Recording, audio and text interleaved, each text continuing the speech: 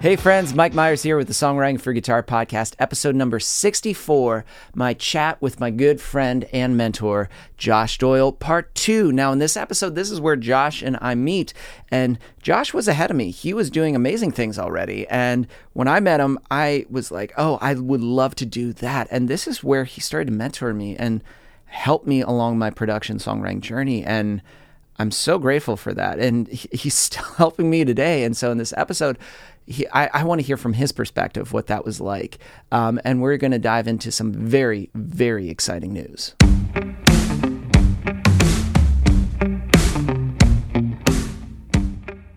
Your background is fascinating because when we finally, like, this is in our story where it's like the interconnectedness, I guess, like where you said you were always bettering yourself. You were always going to other things. Well, at first, we just happened to be in the same sync licensing course class together. And the way we met was you messaged me and I tried to find the message. I don't have it exactly, but I remember I was just posting a lot of half songs all the time. Yeah, I was guilty of that. Never finishing songs. Yeah. Lots of, and also too, like, I like to think they are like big head, little body, because like a section was built out. Yeah. And it was always just like the intro. Right. And that was it. Yeah. And then I would fade it out and that would be it because I didn't want to, there was nothing else. So I was like, well, fade it out. Yeah. And you were just like, please finish a song, please. I know. I think I just messaged you because I just kept on hearing, I was like, oh, that's got potential. When he finishes that, that's going to be really good. And then next thing I would hear you post like something, another like 30 completely second different. clip. Yeah. Completely different. Never finished the previous thing. And so I was, another instance of me getting frustrated, right? And it like but it was true because it was just like the time that I was wasting on that building and stacking layers and like, oh, I had another guitar, I'll add a harmony, I'll add a double of that. Oh yeah that's just what's the chorus? I don't know. Why the hell are you building? But it was like from that, then I would start. I think this is where I started just sending you shit all the time. Be like, hey man, I got a question, because then I looked and I was like, oh, you actually have a lot of stuff. Why are you in this course? Why are you here? Like, I have no idea about this world or recording in general. Right. Other than I think I had my laptop and my speakers were plugged into like my CD speakers because I could just do that and be like, so I was getting nothing but high end. It was all like this lo-fi shake, but I was like, oh, those are my speakers. And it was just going through GarageBand and I was building out through I think I still had like this M Audio interface that I got. Yeah. But it was through that after I went to LA and we hung out a few times and we wrote some stuff, that you started to help me in my production journey in terms of like how to, I remember you were like, oh, you could produce in a couple of years. I was like, no. Yeah, no, you totally had it. But I did want to say that even though you can't find the very first message I sent, I'm pretty sure it was probably something like, dude, you're pissing me off. Just finish the songs. I think that was probably word for word, probably what I sent on the first It was time. just like, listen, asshole, I'm sick of this. But you brought up a great point because like, that's my thing now where it's like, okay, we need to have the song. And if we're going to build out, is it worth building out, or structurally, do we need to change some things before we start? Some people build out the full song and then they start going like, okay, what is this? Yeah. It's like, that's not what you should have done. You should actually say, what do we want? What is this happening? Like the whole backtracking thing and just like going from your ultimate goal to your reference and then eventually just kind of working your way back to, okay, now let's write. Yeah. That to me was like, what? Yeah. Because that's exactly what you were doing.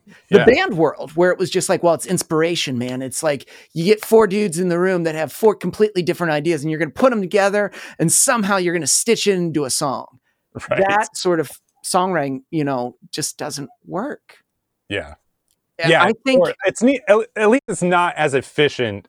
If you're wanting to do a lot of work in a year, if you're wanting to produce a lot of stuff, you've got to come up with a system and a method for knocking that stuff out. I love what you said right there, a system, a process. Yeah. And it was just, you just highlighted to me in that message when you sent me, dude, you don't have a process. You were literally just like, it's not bad, but man, if you had a process, if you had a system, and you started to work on it a few times and you did this for a few songs, man, it would get so much better. And you were right. The importance of that though, more so than, just doing a lot in, producing a lot or whatever quantity, is that what you said about like, the band way of doing it is like, you get the guys in the room and you've got this song that maybe one person wrote and somebody hopes that it turns out like this, or nobody knows how it's going to turn out. And in the end, you may have ruined a completely great song because nobody had the same vision. No one was steering the boat. And in what we're doing, we're trying to come up with a consistent process so that we know at least generally where it's going to end up before we even start. It's interesting now that I think of it. It's like in a band, they say, and it's funny how we mask it like, oh, it's a democratic process. We vote. Yeah. But that just means we kind of water the song down to the point where everyone is happy. And usually that's not the case. You can't. Yeah. It's just like it's getting 4 surgeons in the room and just like hoping that something works out. We got a heart surgeon, we got orthopedic surgeon, this guy does brain, and this person right here, oh, this is more intestine related. Yeah. Guys, good luck. You go to town. It's like you're not going to get a good result, but it's funny now. I look at that, just having you mention that, I'm like, oh, we tried to please everyone. You can't. Yeah. And it's just like, that's where a lot of good songs that could have been great, had there been a very clear vision, person saying, no, it has to be, we've got to move it in this direction. And if somebody goes, well, I want to do this. Well, we can do that for another song. It's not going to be this song. Yeah. And that's being okay with that. That's why whenever I work with anybody, especially somebody new, I will have like a good, like, half-hour to hour-long discussion, even before we get in the studio, to really make sure that we are on the same page. Like if they'll send me a little voice memo demo of what their song is, I'm like, I kind of hear it like this. I want to take it in this direction. This is where I think that I can serve the song the best. These are my ideas, this kind of whatever. And I make sure that they are down with that. And if they are not, if they have something different and I can't feel like I can serve that direction, then I'll just be like, you know what? I know somebody else. Like, call Mike Myers. He's great at that style. I don't want to do this. I don't want to do this. This is but that's, to me right there, you are also very good at what I do now, where it's like when I'm like, here's why I think it should be this, because you not only presented an alternative, but you were able to explain, well, because actually when we link it up to the chorus, it will make more, you were able to give me all this reasoning. And then it just like, it had a lot more thought. And so your idea was like, oh, not only does your idea totally work, and I get it, but all your reasoning of why it needs to go like that. Mm-hmm. Yeah. It's because again, it's that long-term, like, okay, the song that we're spending our time building, we want something to happen with this. And the only way that's going to happen is if we do this. We're not here just to write a good song. We want this to be used for a lot of different ways for quite a while and maybe multiple times. And the only way that's going to happen is if we do this. Yeah. Which when you present it that way, it's like, oh, then if a person says no, oh, then that's just ego. It's not, you're totally ignoring what I was trying to explain. Now it's just like, you just want it because you want more of your stuff in it. You know what I will say on this is when I realized that I didn't want to be a touring. So after I moved to LA, I was writing with these different artists, started kind of the sync thing at the same time. After a while, I got tired of touring. I didn't want to live out of hotels and airports all the time anymore. And so I knew that I was segueing out of that life into the studio. I really like recording. Yeah. And I started, when I first did that, I was like, oh, I can be a producer. Like I'm interested in recording and, I feel like I can do that. So I started producing artists for, their songs that they wanted to go off and take and, pitch to their labels or whatever they were going to do with them. And I really did not enjoy those kind of conversations where I'm like, I had this idea of like, this chorus can really hit if we do this, we, have a beat drop out right before, and the artist be like, no, I don't really like that. And it was just that. I don't like that. Yeah. And I don't like that. And they're not wrong and I'm not right. But in the sync world, when I had control over what I was trying to achieve, I could make the argument like, I'm doing this for sync. if you have that drop, editors love it. They can cut picture right on that drop and then make a big impactful moment on beat 1 of that chorus where it hits big. And now there's like a reason, there's a logical reason for why I'm doing this. And it's not just because I'm a big fan of big hits on beat 1 or something like that. You know, it's like you're notorious beat 1. Yeah, that's it. Yeah. It's my middle name.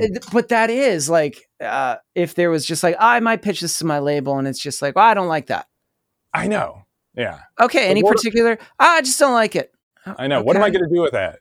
I think it's because it's like, especially when you're someone that's looking to keep on growing. If somebody doesn't like it, that in itself isn't an interesting answer. But you want to know, like, then that's why you pose the question, well, why? Can you tell me why? Because if I can understand, maybe that helps me figure out like what's in your head.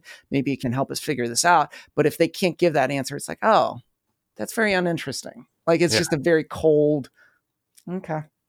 Yeah. All right. That was a song. But the one thing I will say, you know, as I started to get better and started producing, the one thing that was really a struggle was mixing.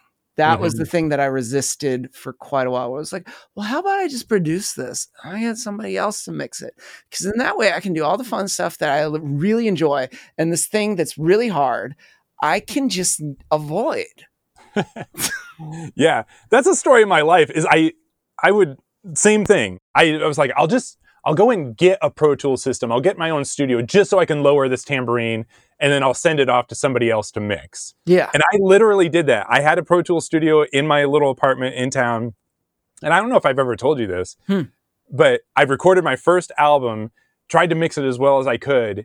And then I was like, I was very serious about this. I saved up money and my Sweetwater rep, I said that I wanted to have my album mixed to him. And he was like, oh, I have a friend in LA that does mixing and, you know, and there's another guy that does mastering.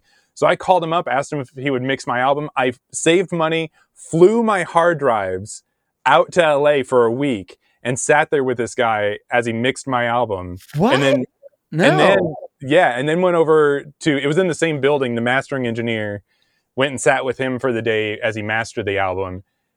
And came back to Indiana, and I really hated how they did it. I hated the mix. I liked some of the things, but as I was sitting with them, you know, I didn't have my vision, you know, and I definitely recorded it poorly, and I couldn't, you know, I brought in references. I wanted, you know, whatever I forget what I brought in, and they were nowhere near what I was actually recording. There's no way they could have made it sound like that. But anyway, I ended up remixing what I had paid after flying to LA, paying them thousands of dollars to mix it. Yeah. I ended up remixing it and liking my mixes better. Were they present? Were they very like present mixing and like, or what did feel detached? I mean, to be fair, I think there was like 8 to 10 songs on the album. And I think I think it was only 2 days worth of mixing. That's a lot. 2 days. That is a lot. Yeah. Yeah. So it's really not fair, but that's all I could afford, I think. And I just didn't know better. So it's really not fair. I'm not dissing these guys at all. You know, even now, if somebody made me mix like 8 to 10 songs in 2 days, I probably wouldn't do a great job either. But it made me realize that, like, just another instance where I was kind of frustrated that you can't just like spend money blindly and like get the result that you want. You have to. Obviously, the entire music industry, major labels, have been very successful with spending money, hiring the right people, the right producer, and then it goes to the right mixer, and they come out with amazing sounding albums. But yeah, so for me, that's kind of how I got into the mixing thing, is like I was frustrated that I didn't know any other way. I tried doing like I tried being fancy about it and spending money and going to LA and getting the thing mixed, and I thought it was going to sound amazing.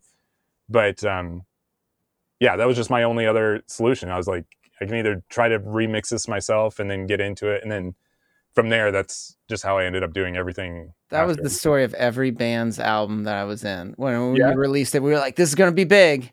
Yeah. And we were still. Yeah. We were still the same. It's funny. Every time you mentioned, and since you're from Indiana, where was it? We were in Franklin, Indiana. Oh, yeah. There's a college there, right? I guess it was just a little sleepy town. It was like, but it was the only place we could get gigs, and it was always the same thing. It was called The Gear. It was this tiny little church-run venue that was paid us nothing. Yeah. But we drove to Indiana. But that's interesting that you went there and you watched. Did you even watch that and go like, I think I could do this a little bit? Did it stir or just give you thoughts of like, I may make those changes when I get back? No, I didn't know enough. I was sitting right next to him the whole time watching, trying to learn, but I knew really nothing.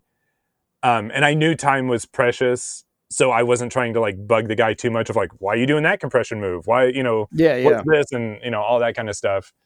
Yeah, I tried picking up as much as I could. And maybe, that was honestly like 15, 20 years ago, so it's been a while. But yeah, I was trying to pay as much attention as I could.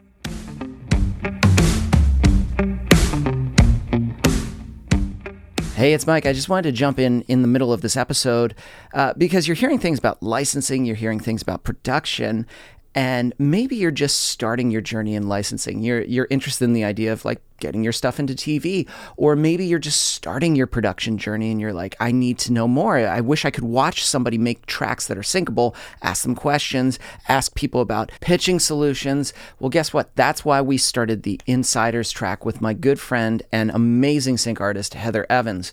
We go live. I go live twice a month and I build out tracks in real time that I'm using for briefs. That's things for TV and music. And you can ask me questions. Then Heather goes live twice a month answering your questions on pitching. She has topics especially related to her artistry career and how she's using sync as the advantage. So if you're listening to this and you're like, well, Mike, guess what? I want to do this. I want to join. If you use the promotion code Podcast Insiders, you'll get the first 30 days completely free on us. This is going to be super helpful. We want you to learn. Heather and I wish we had this when we started our journey, and that's why we created this. So remember, Podcast Insiders, you can join completely free. So head on over to songwritingforguitar.com to sign up and join now.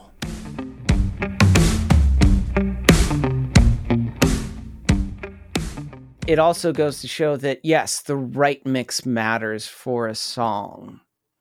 Especially, it's just like people are like, and don't get me wrong, I talk about like now, like, oh yeah, and your production and your layers, that's great, but you still have to have a good mix. Like it has to be comparable to your reference, comparable to what you hear on the radio, comparable that if you put it in your car and you have to turn it all the way up, like I used to like to like 10 or 11, you're like, see, it's loud. And then the other song comes in and it blasts the speakers away and makes you realize like your song isn't even sonically on the map. Right. To where those other things are. Yeah. The thing that has kind of become my mantra, my whole kind of belief system, almost for everything. I could link this back to storytelling in almost any way, but that's it, is storytelling. Okay. And even with mixing, kind of what you're saying, you've got your reference, right? You've got your major label mix. Yeah. That mix, that song, everything is a story, right? It's like making you feel a certain way, whether it's like super aggressive hard rock, sad singer-songwriter, whatever song it is, it's a little story and it's making you feel a certain way. And the goal is to get your song, when we say reference, we're not saying like we want you to rip off that song and get sued. We want it to have that same kind of like emotional feel, right? And I'm agreeing because it's like I talk about feel and vibe, and somebody asked me like, "Well, what is feel and vibe?" It's like, no, it's not the exact melody note for note, but like when you hear that dark haunting, it says dark haunting ethereal. The piano doesn't sound like an upfront piano; it's like spacey, and it feels like, and it's eerie. You can play one note and then go back a half step, and just because it's not in the key, it feels weird and it feels like tension. Yeah, that matters way more than, oh, well, it's not in the correct key, but this is, so it's like theoretically correct. Yeah, that's not interesting. What is interesting is like, does it feel, and put whoever, in this case, like a supervisor or an editor, to be like, oh shit, that's going to work perfect for this scene because it works well. Yeah. And a lot of times I'll even use like kind of the stage metaphor of, I'll hear, people will send songs for notes or whatever, and they'll have like the wrong, when I say wrong, like kind of like in that instance, they'll have a piano that just doesn't fit in the story, right? I will use the thing of like, okay, let's just say this is super simple like singer-songwriter like Jewel or something like that, where it's, usually acoustic guitar, bass guitar, drums, nothing really fancy. And if you've got the wrong type of piano in there, if you've got some kind of like upright Western saloon style piano, all of a sudden there's like this one character on stage that doesn't belong. Like, swap that guy out, cast the right character, and now your story is going to make sense, right? I get what you mean, where it's just like things are just so it feels so blatantly out of place, but to them are like, but it's a guitar. And yeah. Like, yeah, but it's a different style of guitar. Like right now, that's like a Bee Gees style guitar. That doesn't fit right now. We need to go for this style of guitar. Or it's just like, you're playing it very proper right now, and I want you to not do that. I want you to just play like one single note right here, and it's going to be a fuzzy guitar, and you're just going to play the roots of it, and that's it, because that's all it needs. And they go like, well, why? Huh? It just feels right. But we even say that as humans, like well, that's the way I feel. I know. And we go, we don't justify it or back it up. It's just like, we feel a certain way. Songs do. And especially if they're put to picture and supporting a scene, they have to, because either it's going to support it or it's just going to work against it. And the ones that work against it are the ones that don't get placed. Yeah. They're the ones that don't get money. And even kind of like circling back to the mixing thing, the big thing, there's a lot of big things, but one of the biggest aha moments that I had with mixing is when you can arrange it right and use the right sounds, it'll mix itself a lot of times. You know what I mean? Like, I know that you've talked, I know that I've seen videos of yours, and you and I have had this conversation. Just moving the octave of what you've played. It could be the exact right sound, it could be the right instrument, but just moving the octave all of a sudden opens up this whole frequency range where things were stepping on top of each other, and now they're not. And the damn thing will mix itself just by moving that thing up an octave or whatever, It's true, because like, if you have, there was one instance where somebody, but she totally fixed it and worked out well. Like, she had one guitar and she was like, I'm EQing it right now, and I'm just not getting in the way. Or she said, I'm EQing this guitar and I don't like it. And I was like, well, how many guitars are in it? And she was like, one. I was like, oh, that's why. There's just one. It's just like, if you EQ it one particular way, you're going to get just that. That means you're going to be lacking something. If you EQ it the other way, you're going to get something there, but it's lacking. But if you got a couple, but all of that shit I learned from you, because I remember when you told me once, like, oh, how many kicks are in there? And I was like, what do you mean, how many kicks? There's a kick. And you were like, oh yeah. You need way more than that. Because think of it, you were like, that's just one. And he was like, but if you get this one, and I was like, I don't think, and I remember doing that and just being like, holy shit, he's right. Yeah. Well, we should probably clarify, because I feel like anybody listening to this would be like, oh, Josh is recommending like 15 kicks. No. What he's talking about is like having like if there's different qualities to a kick drum, right? You've got like the attack frequency, and then you've kind of got the body and maybe a low end sub. Those are like kind of three different characteristics. They don't all have to come from just one source. You can EQ out different elements, cut out the things that you don't like about one kick, and kind of Frankenstein together three kicks to make it sound like it's one. Putting it together, it's almost like a course meal. It's like, this is the first course, which has this type of for your palate, and this has the second one, this one, and at the end you're like, oh, that was wonderful, that was well thought out.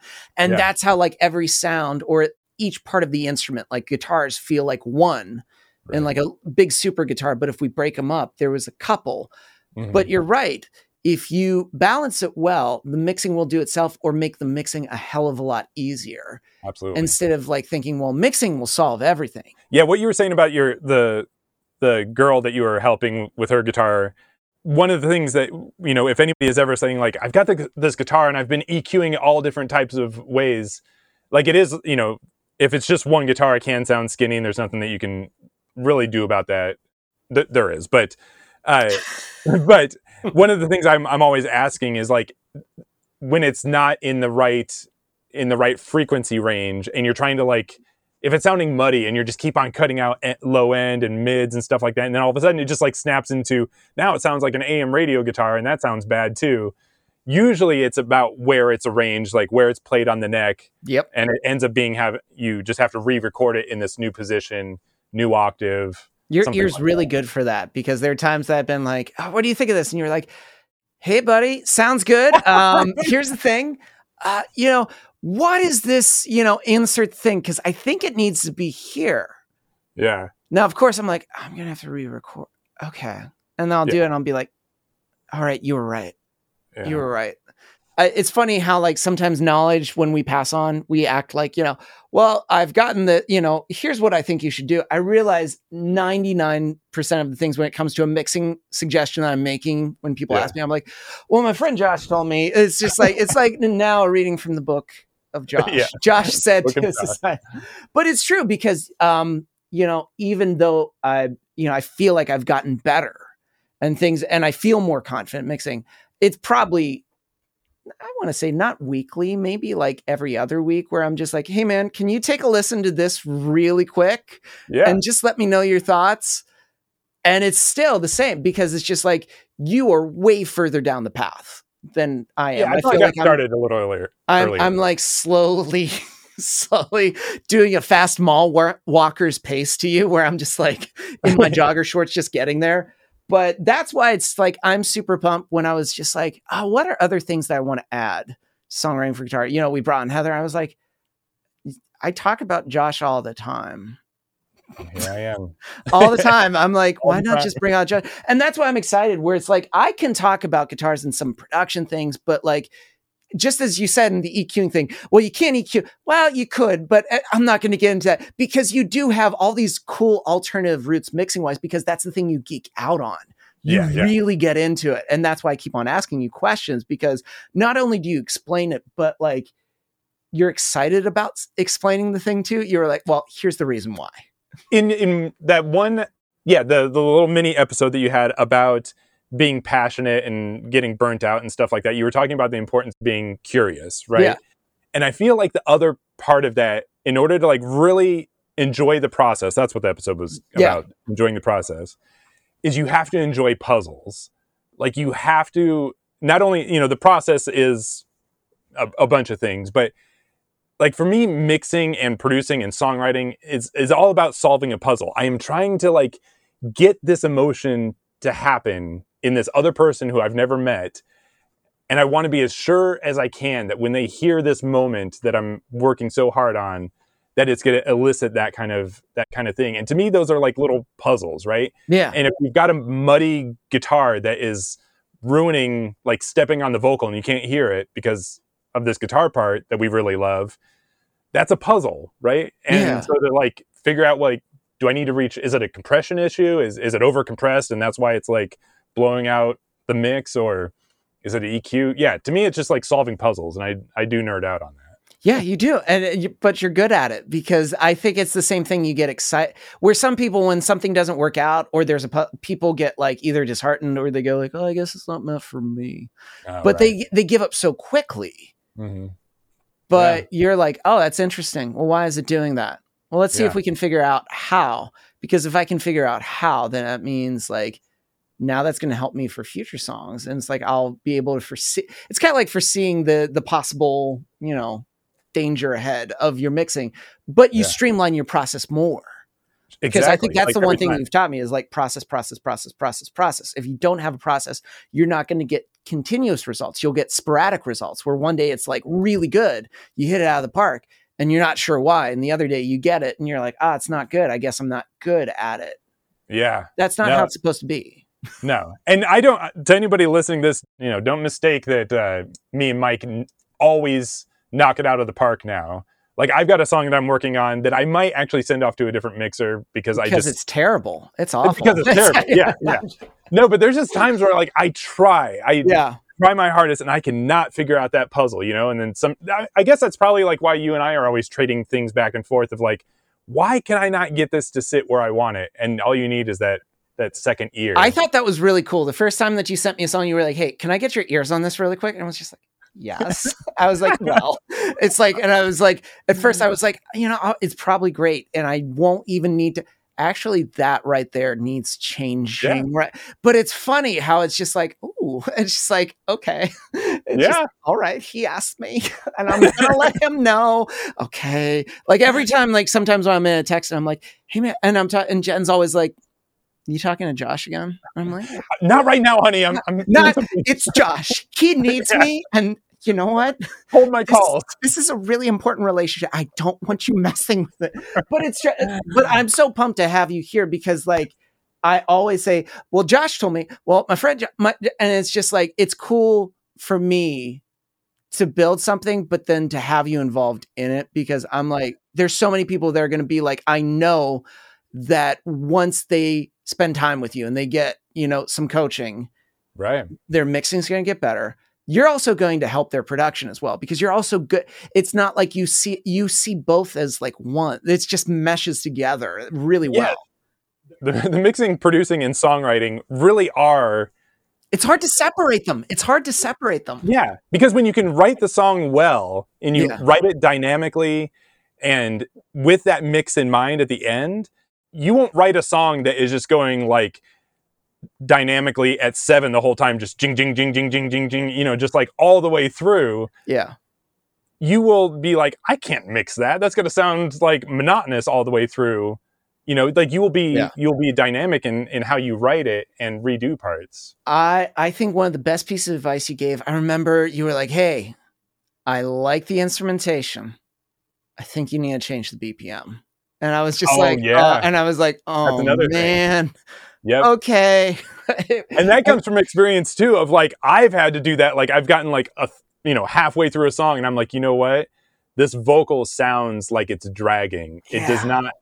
And there's nothing, I mean, you can do the BPM change in your DAW, and sometimes you can luck out with it not sounding warbly or introducing artifacts, but you're just like, you just shake your head at yourself and you're like, damn it, I should have spent some time to really, which is something I do a lot now. Like before, I'll have my person on the couch over here with their acoustic guitar and I'll be like, let's try it 2 BPM faster, and I'll push it too fast and then back it off. And it is before like writing and really building out or having things that are MIDI and flexible as you're going through it so that you can change it as you're writing. But it's like, that's too where I embrace the BPM so much earlier in the writing stage because that's really pivotal because nothing's worse than having like, oh, this chorus rocks. This is great here. Oh no, now our verse drags. And then you try to massage.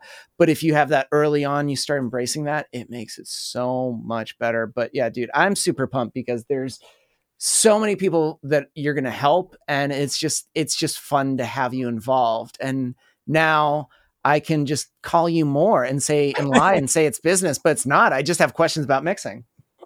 This is going to be awesome. When I think back to like the journey of like where, you know, we've had a whole walk down memory lane today, but of like where we started and where we were like individually. Mm-hmm. And like now look where we are. Look at you. You're all grown up. I'm all grown up. You're grown up. You've got a better lighting situation in your room, which looks so good. And you can't see it, but like I have the exact same panels. The only difference is they're black behind you. Interesting. Yeah. GIK Acoustics. I got those same ones because they're really good. They are really good. They do a good job. If we could just get everybody to ship on time.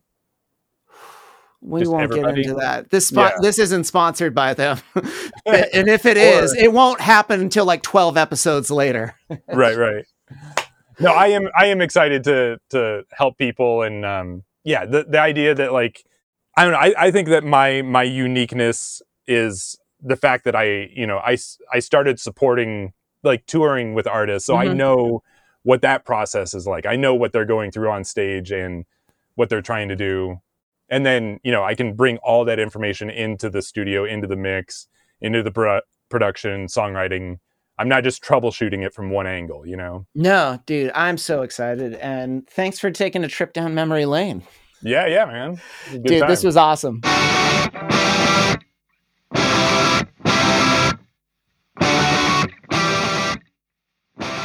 I am so excited to have Josh on as a mentor at Songwriting for Guitar because he was my mentor. As I said in the conversation, everybody that I mentor, I always reference Josh on things that I'm doing. I'm like, well, my friend Josh, I remember when my friend, blah, blah, blah, blah, because he had that much of an impact. And to be able to have him a part of the Songwriting for Guitar family is amazing to me. So believe me, his mentoring sessions are going to get booked. So head on over to our mailing list so you can sign up right now and get information so that when his schedule gets released, you can jump in and start booking a session with him because all I know is his sessions are going to go quickly.